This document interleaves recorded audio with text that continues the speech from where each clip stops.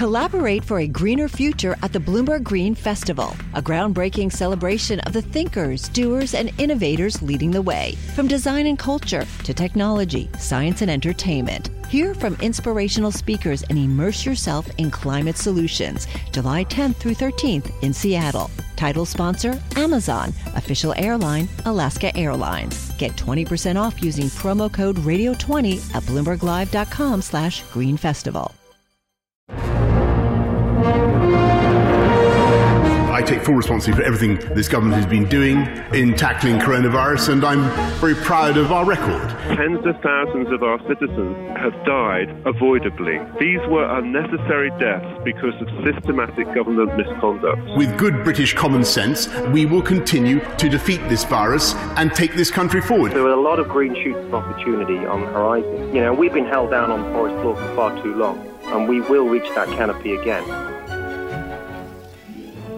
Hello, you're listening to Bloomberg Westminster, your daily guide to British politics. I'm Sebastian Salek. Good afternoon, I'm Caroline Hepker. Well, Seb, another day, another Brexit discussion. It remains front and centre, of course, because the Prime Minister is going to meet the European Commission President Ursula von der Leyen this evening, a little tete-a-tete dinner. They will discuss key issues like fishing and competition rules. Yep, how excited do we get about it? Of course, last time we saw Boris Johnson heading off to speak to a European leader, we got the withdrawal agreement as a result. Are we looking similarly optimistic this time round? That's one theme we'll get into throughout the programme. This after, you could say, something of a climb down from the UK yesterday, the government agreeing to drop controversial parts of the Internal Markets Bill, specifically those bits that broke or could break European international law. The Cabinet Officer, Minister there, Michael Gove, hoping that it will help negotiators to reach an agreement. We've agreed that. As a result, some of the measures that we were putting forward, which some in Europe had criticised, we no longer need to introduce those. And that means that there is a smoother glide path towards a possible deal. OK, a smoother glide path, sounding good so far. Let's talk about this with Afzal Khan. He joins us now, Labour MP for Manchester Gorton. Afzal, good to have you. So we've seen some movement then from the UK. Is it now time for the EU to step up and make concessions? Look, as far as I'm concerned, what we not need to see is a deal. It's in both sides' interest. Clearly, we're getting to the wire now, and I do hope there is a movement and we get a deal. Afzal, good to have you on the programme. Does Britain need to soften the sovereignty argument that I hear again and again? Simon Coveney says that is a difficult part of the agreement, or that is one kind of rub in this deal. Well, look, I think it's been a difficult journey for both sides. It's clear Britain has taken a decision to leave. And I think ultimately it's in both sides' interest that they get a good deal. Both deal will work. A good deal will work for both sides. We have a huge trade with one another. And I think if you think about COVID-19 and the whole impact that has economically is still unraveling, it's even more important that we do get that deal. So if we do get a deal then, Afzal, should Labour vote for it? The risk there, of course, is that the party risks sort of getting involved, tiring itself if things do go wrong. Well, I think we've been always clear that no deal is not in the interest of Britain. So then it depends what sort of deal it is. And I'm sure the Labour Party will examine that deal and then take a decision. We don't have the deal at this stage. We don't know what it's going to be like. And then, therefore, it's difficult to make comment at this stage. But when we get there, we will cross that bridge. You can't be telling me that the Labour Party will decide to reject a deal that has taken 8 months to negotiate, that is going absolutely down to the wire. I mean, if you're talking about a deal like the day before Christmas, which it could well end up being, is there going to be time for Labour to quibble? No, but I think the position is Labour has been absolutely clear that for us, we think it's in the best interest of Britain and for the Europe that they have a deal. So we'd like to see the deal. But I think it's not fair for Labour Party to make a comment when we're not even a party to the deal. We don't know what ultimately that deal is going to be. And it's only fair, once the deal is there, that we examine that deal, then we may make a comment on it. And should Starmer be whipping his party to back this deal? I mean, we're seeing more and more reports. I'm looking at a story from The Guardian yesterday that there are more members of the shadow cabinet who are expressing doubts around this strategy of backing any Brexit deal. I think the position at the moment is the Labour Party hasn't made their mind up. They will make their mind up once the deal is done, and we hope there is a deal. We made it absolutely clear that not having a deal is not good for us.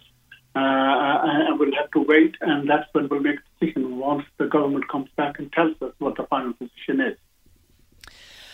Okay, that on the Brexit deal and the Brexit negotiations. I'd also be very interested to understand your take on the vaccine. Obviously, yesterday was a huge day in the UK, where we saw the first people vaccinated against COVID-19, and the rollout continues. But there has also now been this warning that the health authorities don't want people who have significant allergies to take the COVID jab. Does that raise a red flag to you? Is that going to deter people from, other people aside from people with just allergies from taking this vaccine at this critical juncture? Well, for me, it's been nearly a year now where the whole globally we've been dealing with this pandemic. It's had a huge impact. Well over 1.5 million lives have been lost. We've had a huge loss of life in Britain as well. And then, of course, we're also now discovering the huge impact economically as well. So the answer actually lies in vaccination. I'm sure the scientists, the medical profession, who are the experts in this field, this has been the sort of a hallmark in Britain that we will follow the expert medical advice. This is exactly what we need to do. And my understanding is the vaccination, broadly speaking, is effective. It's going to give us the result we want. Of course, with anything, there is always side effect. And that, of course, needs to be managed. And those experts are guiding us on that area. But broadly speaking, I think all of us should be encouraging the taking of the vaccination. Even at this stage where we're learning about adverse effects after the first vaccines have gone into people, I mean, we don't know what else could come out of this. Allergies could be relatively mild in terms of a response, but who knows what else? Yes, and that is the job of the experts, those who are scientists, those who are the medical profession. And I'm sure they're working, and they have been working. They've done a huge test on this as well. And of course, who knows, in the long-term point of view. But one thing is clear, isn't it? The further away it gets from the vaccination, and the chances are it's likely to be small side effects, not huge. Anything huge we will know much sooner. And the fact that over 40,000 sampling has been done, that hasn't shown. So I feel comfortable, but I'm always guided by the experts in this area. Yeah, 2 people have experienced a reaction to the Pfizer-BioNTech jab. So the NHS saying that people with a significant history of allergies should not currently receive the vaccine. In terms of the costs, you mentioned it, of the pandemic, enormous. A new report out this morning from the Wealth Tax Commission calling for a 5% charge on people with assets of more than £500,000. It would be spread out over 5 years. It would raise significant amounts of money for the Treasury. Are you in favour? I have not looked at this report. Again, this impact has been definitely huge. But what my personal concern would be that we've seen sort of 10 years of austerity policies, which has actually made it difficult with lots of public services that we need. So what we need to be careful about this as well, that we further don't erode those facilities which all of us need. But of course, it's a question for the government in that sense to make sure that doesn't happen. I don't think the country needs more austerity policies. I mean, this is, just to give you some context, Afzal, this is looking at charges over £500,000. I mean, it's talking about the people with the broader shoulders. Indeed, that is the argument of the people who are putting this forward. So in theory, then, would you support some sort of wealth tax in order to redistribute? Because, I mean, there are people who have done very well out of the pandemic economically, and then many, many others who have suffered. Well, I think those who have done well will surely be paying taxes as well. But what we need to ultimately make sure is that we keep an eye on the economy. We need to make sure the economy actually recovers quickly. The quicker the economy recovers, the more chances is that the government will be able to handle the shortfall that they have. Afzal, you have launched a diverse curriculum charter to encourage schools in your constituency to show willingness to encompass diversity in their education. The Chief Inspector of Schools in England, Amanda Spielman, says that the curriculum should not be revised in the context of a single issue or purpose. Just tell us what you're trying to do.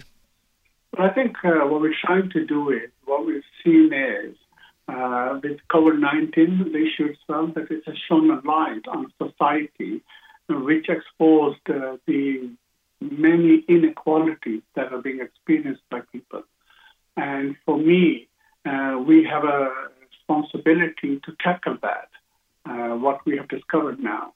And that one of the areas, as you've seen in Floyd George, is the situation in America, the Black Lives Matter, the whole global movement that is developed. And what it means ultimately in schools' perspective is having curriculum which is fit for purpose. Manchester is an amazing world-class city which is very rich and diverse. And we have always celebrated the diversity. And what we need to do is make sure that within our schools, we have this diverse curriculum idea, the charter which we agreed to, and that will help our students to be fit for the future as well. And also, I think it's the whole environment which we want to improve. So this charter, what we have is, for example, to ensuring provisions which are wide-ranging curriculum that reflects the makeup of course, our society. We want to review some of these decision makers and academic sources that will contend with the curriculum as well. We want to provide, of course, this accessible with this information to many of the students who attend there, equipping the staff as well with a better knowledge and tools. Hi, I'm Ron Kraszewski, Chairman and CEO of Stifel. Financial advisors, if you're not growing your practice, you're losing market share. Stifel is a growing entrepreneurial, advisor-centric firm built for successful advisors like you. Imagine having the resources of the largest wirehouses and the support of the boutique shops, but none of the bureaucracy to get in the way of you serving your clients. At Stifel, it's your business, your book, your clients. I always tell the advisors we're recruiting, I want you to come to Stifel and double or triple your business. Most of them laugh and shake their heads, but I'm serious. Don't take it from me. Take it from Stifel's #1 finish in J.D. Power's 2023 U.S. Financial Advisor Satisfaction Study. So, there's a reason why 148 financial advisors joined Stifel last year. Come join us and find out why Stifel is the firm where success meets success. Visit www.choosestifel.com. Stifel Nicholas and Company Incorporated, member SIPC and NYSE. Let's have a look at what else is making news in the world of politics. And Caroline, we start with some news around vaccines. Yeah, so the NHS is warning people who have a significant history of allergies not to take the Pfizer-BioNTech vaccine.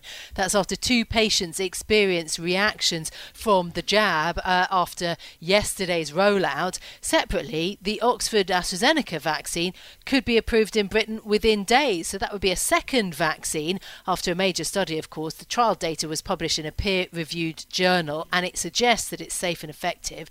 Professor Andrew Hill from Oxford University also says that the vaccine is easier to handle. This vaccine is just going to be more available in larger numbers than any other vaccine that we have come across.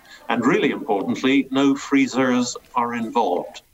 So the Oxford-AstraZeneca vaccine has provided protection against severe COVID-19, but more analysis will be needed to see how well it works in older people, Seb.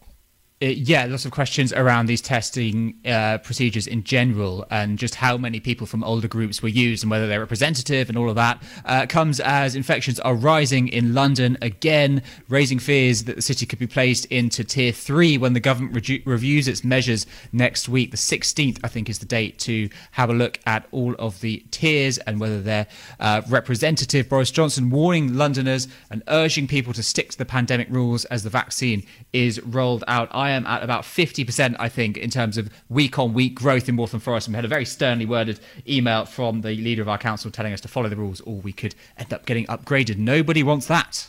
No, absolutely. A swift end to the shops reopening and the pubs being available. Right, devolution then. 40 local leaders have warned the Prime Minister that time is running out to, quote, save the United Kingdom. The group of mainly Labour politicians says that support for Scottish independence should be a wake-up call for Boris Johnson to examine the constitutional status quo. Signatories, led by the South Yorkshire Mayor Dan Jarvis, include the Greater Manchester Mayor Andy Burnham, also Sadiq Khan, London's Mayor, of course, and they are calling for a review of how power is distributed. Oof. Really, the challenge building from those regional mayors, the warning that the breakup of the 300-year-old union between Scotland, England, Wales and Northern Ireland was now a serious possibility. Yeah, I mean, you could take a very cynical look at this and see it as a strategic comms intervention by everybody jumping on the opportunity to call for more powers for themselves as well as others. I will leave that up to you. And then we have the story about Parliament, which could be better protected from protesters under new laws that the Home Secretary, Priti Patel, is drawing up. So this is in the Telegraph. It says that under these provisions, it will be illegal for activists like Extinction Rebellion to obstruct the Palace of Westminster, the courts and the media. The flip side of this is how much of this is encroaching on people's right to protest. Always a very tricky balance, isn't it? I'm sure there'll be many debates had around that. Yes, absolutely, especially during this time of pandemic. It has been a big question. Right, let's go back to Brexit, though. The big story. Boris Johnson heads to Brussels to talk to Ursula von der Leyen over a nice dinner. That's as both sides try to salvage a deal by the end of the year. Boris Johnson says that he's optimistic, but that, quote, it is looking very, very difficult at the moment. And frankly, we've had comments from everybody today, the Irish and many. So what happens if the threat of an acrimonious rupture between the UK and the EU becomes a reality? Let's bring in Bloomberg opinion columnist Therese Raphael, who's been writing extensively on this matter for, years now, actually, Therese.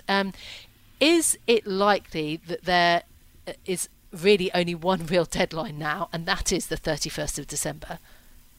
Yeah, absolutely. That is the one hard deadline. And, that's why this dinner tonight is so interesting, because, one thing they could do, and I think, is quite plausible, is that they could decide that negotiators ought to just keep plugging away, which signals that both sides are willing to make some compromises. And we can be sure that the negotiating teams have mapped out what the scope for compromise is. It's now a political decision.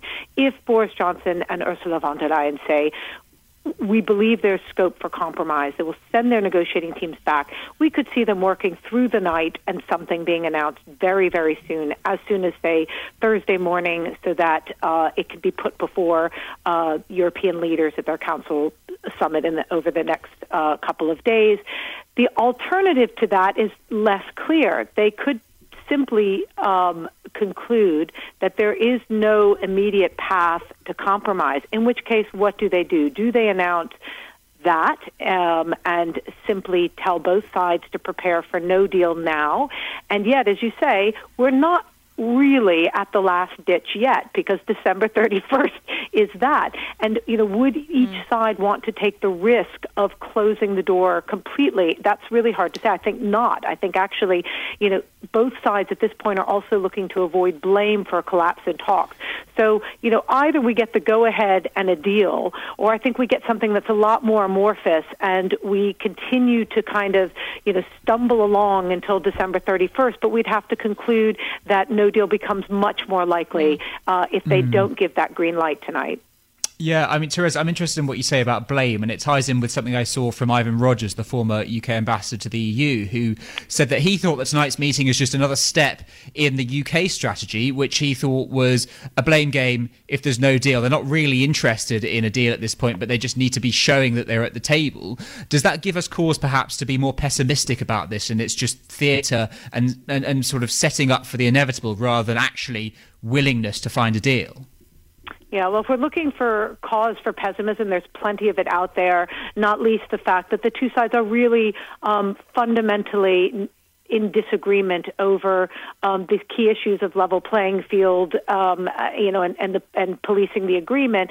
The UK will not. I mean, Boris Johnson will not come back from Brussels with anything that he can't sell as sovereignty reclaimed, and that's a problem for the EU since its bottom line is that any access to EU markets has to come with these rules for fair competition. Is it theater at this point? I think they're very prepared to have no deal. I think that it's not something that that Downing Street now regards as as either something they won't do, or that would be even that they couldn't sell it to the British people and to the party. Boris Johnson knows his party will swallow it, but ultimately I think he'd much rather do what he did last year and come back with a deal and be able to just at the end of the year, say we have just closed the Brexit, issue, move into the new year. Interestingly, this deal that Michael Gove announced yesterday on the implementation of the special government, that's quite important because it removes a big thorn in the side of UK-US relations. Remember, we had Joe Biden during the campaign saying that warning against the internal markets bill that would breach the withdrawal agreement. They've now removed that. And some might argue that, Brexiters will then say, look, no deal is not so scary, provided we haven't really upset everyone by breaching the withdrawal agreement. So in some ways, that agreement smooths the path to a deal, but it could equally be seen as making no deal that much more, that much more appealing or less toxic. You could put it that way. Yeah, absolutely. On the internal market bill climb down. Look, having said that, in the Sun newspaper, a quote from a minister saying that a climb down is likely. And you talked about theatre.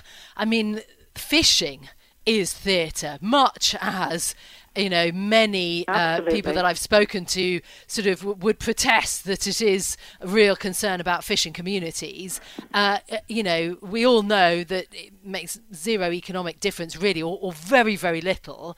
Gove says that there's scope to do something on fishing. I mean, it just seems like a kind of bargaining chip but is there likely to be a climb down on that? And then on the other side, will Tory MPs accept that? Well, fishing was the one area where the UK had the most leverage because it's, the majority of fishermen that the EU fishermen are harvesting are in UK waters. So the way the EU tried to neutralize that was to link the fishing solution to all of the other talks. So instead of carving it out as Britain wanted to do, they've linked it. But it's no, I think, surprise that there is room on fishing to negotiate, and the way that would happen is for Britain to be able to say that it's reclaimed complete sovereignty over its coastal waters, and yet has let the EU have an agreement which prolongs the parts of the current arrangement. So I think they see their way to a deal there. The question is whether that opens up scope for compromise on level playing field and on how the whole agreement will be governed, which is also a point of contention. And then, Therese, if we do get a deal, how does Boris Johnson play this? I mean, we're getting quotes both on and off the record, left, right and centre from Tory backbenchers, and they're quite divergent in terms of what they want, what they would support. How split is the Conservative Party really, and how difficult is it going to be for Boris Johnson to get something past them? Right. So this isn't the situation facing Theresa May by any means. I mean, there's no question that whatever Boris Johnson comes back with, let's say, there is some kind of a deal that is reached, there will be a minority in the Conservative Party who will declaim it as a sellout. There's no question that Nigel Farage will pop up with his new party and say that sovereignty has not been reclaimed, that at the last minute Boris Johnson blinked. But, let's be realistic. He still has an 80-seat majority in Parliament. The Labour Party, most voters want this, settled, and I don't think he's going to have a problem getting it through Parliament. And then, yes, it will be whatever arrangement has been made will be weaponized against him by those who want to undermine him in the future. Yeah. I don't think Europe goes away as an issue, but I also don't think that he has anything like the problems Theresa May had in getting a deal through Parliament. Bloomberg Westminster. Listen weekdays at noon on DAB Digital Radio in London. Collaborate for a greener future at the Bloomberg Green Festival, a groundbreaking celebration of the thinkers, doers, and innovators leading the way. From design and culture to technology, science, and entertainment. Hear from inspirational speakers and immerse yourself in climate solutions. July 10th through 13th in Seattle. Title sponsor, Amazon. Official airline, Alaska Airlines. Get 20% off using promo code radio20 at BloombergLive.com/Green Festival.